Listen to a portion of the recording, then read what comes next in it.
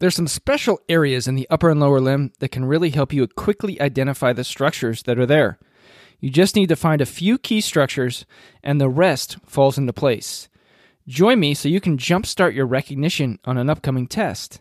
Today, let's talk about some special areas in the lower limb. Ready? Let's go.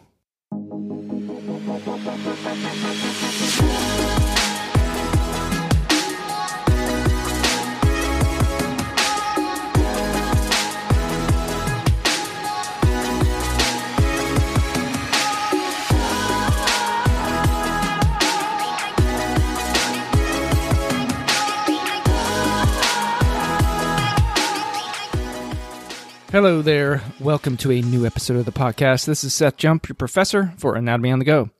Would you like a supplemental ebook? It's free. That'll help you get a strong start with learning, practicing, and reviewing anatomy. If so, head to anatomyonthego.com, follow the prompts, confirm your email, and really less than a minute, you'll have that in your inbox.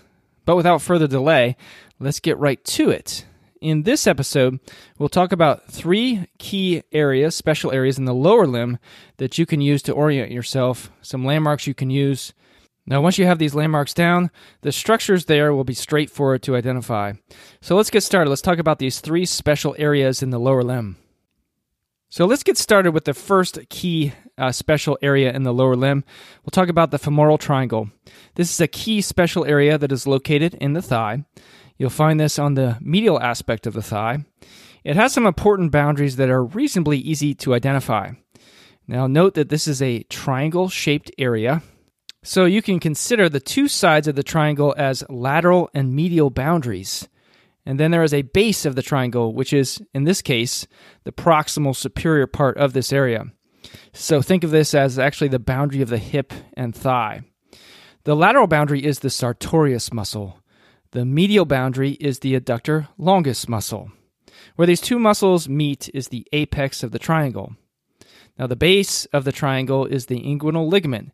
This is actually where we enter the thigh region.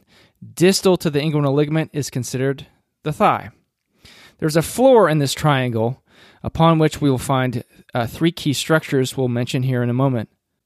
Now, the lateral part of the floor is the iliopsoas muscle, the primary flexor of the hip, and the medial part of the floor is the pectineus muscle.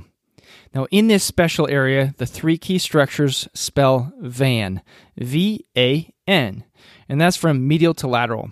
And the VAN stands for vein, artery, and nerve, and they're all femoral, femoral vein, femoral artery, femoral nerve.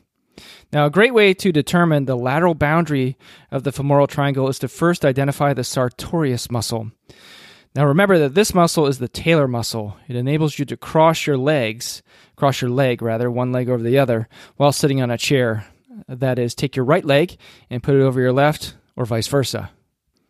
Now let's pause for just a minute here, and then we'll come back and we'll talk about the additional two special areas we find in the lower limb.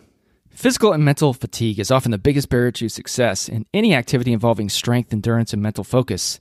I've been on the lookout for something that could help boost athletic performance during my training and workouts, which is why I'm so happy that I found the AminoCo. They offer 100% science-backed essential amino acid formula called Perform. Perform was created by former Harvard professor and world-renowned clinical researcher Dr. Wolf, who has completed 62 marathons in under 2 hours and 30 minutes and is still fueling his body with Perform at age 75. Perform is keto-friendly, soy-free, vegan, gluten-free, without any nasty GMOs. Perform is formulated to minimize muscle breakdown during exercise and maximize muscle growth after exercise. I use Perform to give me a boost for my different workouts, including running on the treadmill, interval training, weight training, and martial arts training. I train jiu-jitsu and karate. Personally, I have noticed a boost in my ability to sustain my performance during exercise.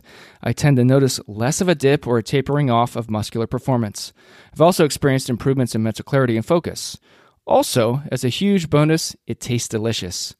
If you're looking for a nutritional advantage when it comes to boosting your peak athletic performance, I recommend you give Perform a try.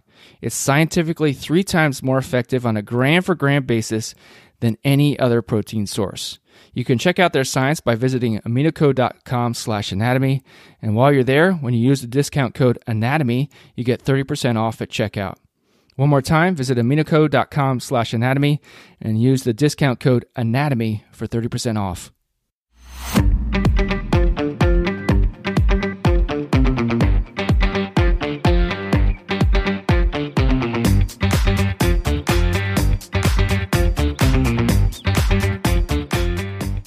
Now here we go. Let's talk now about an additional special area which we call the popliteal fossa. Now let's talk about the ins and outs of this particular area now. This special area is located behind the knee. It's a place where the popliteal artery is coursing. It's en route to the leg where there's a further bifurcation of this artery. This artery is a continuation of the femoral artery. But we have some other structures here that we'll chat about. Let's take a look at those structures here in a moment. But first, the boundaries of the popliteal fossa. For this area, you have superolateral and superomedial boundaries. There are also inferolateral and inferomedial boundaries. Let's talk about the superior boundaries first. The superomedial boundary consists of semimembranosus and semitendinosus, these two muscles, two of the hamstring muscles. The superolateral boundary is the biceps femoris muscle. Now remember that collectively the hamstring muscles are responsible for hip extension and knee flexion.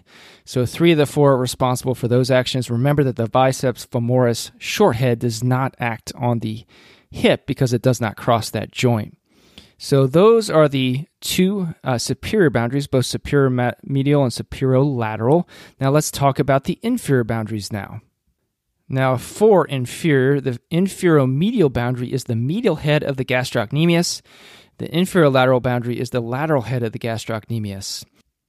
Now, gastroc is short for gastrocnemius.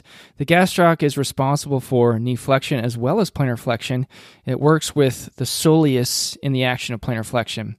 Now, in this area, there are 4 key structures that spell AVNN, and those letters stand for artery, vein, nerve, nerve.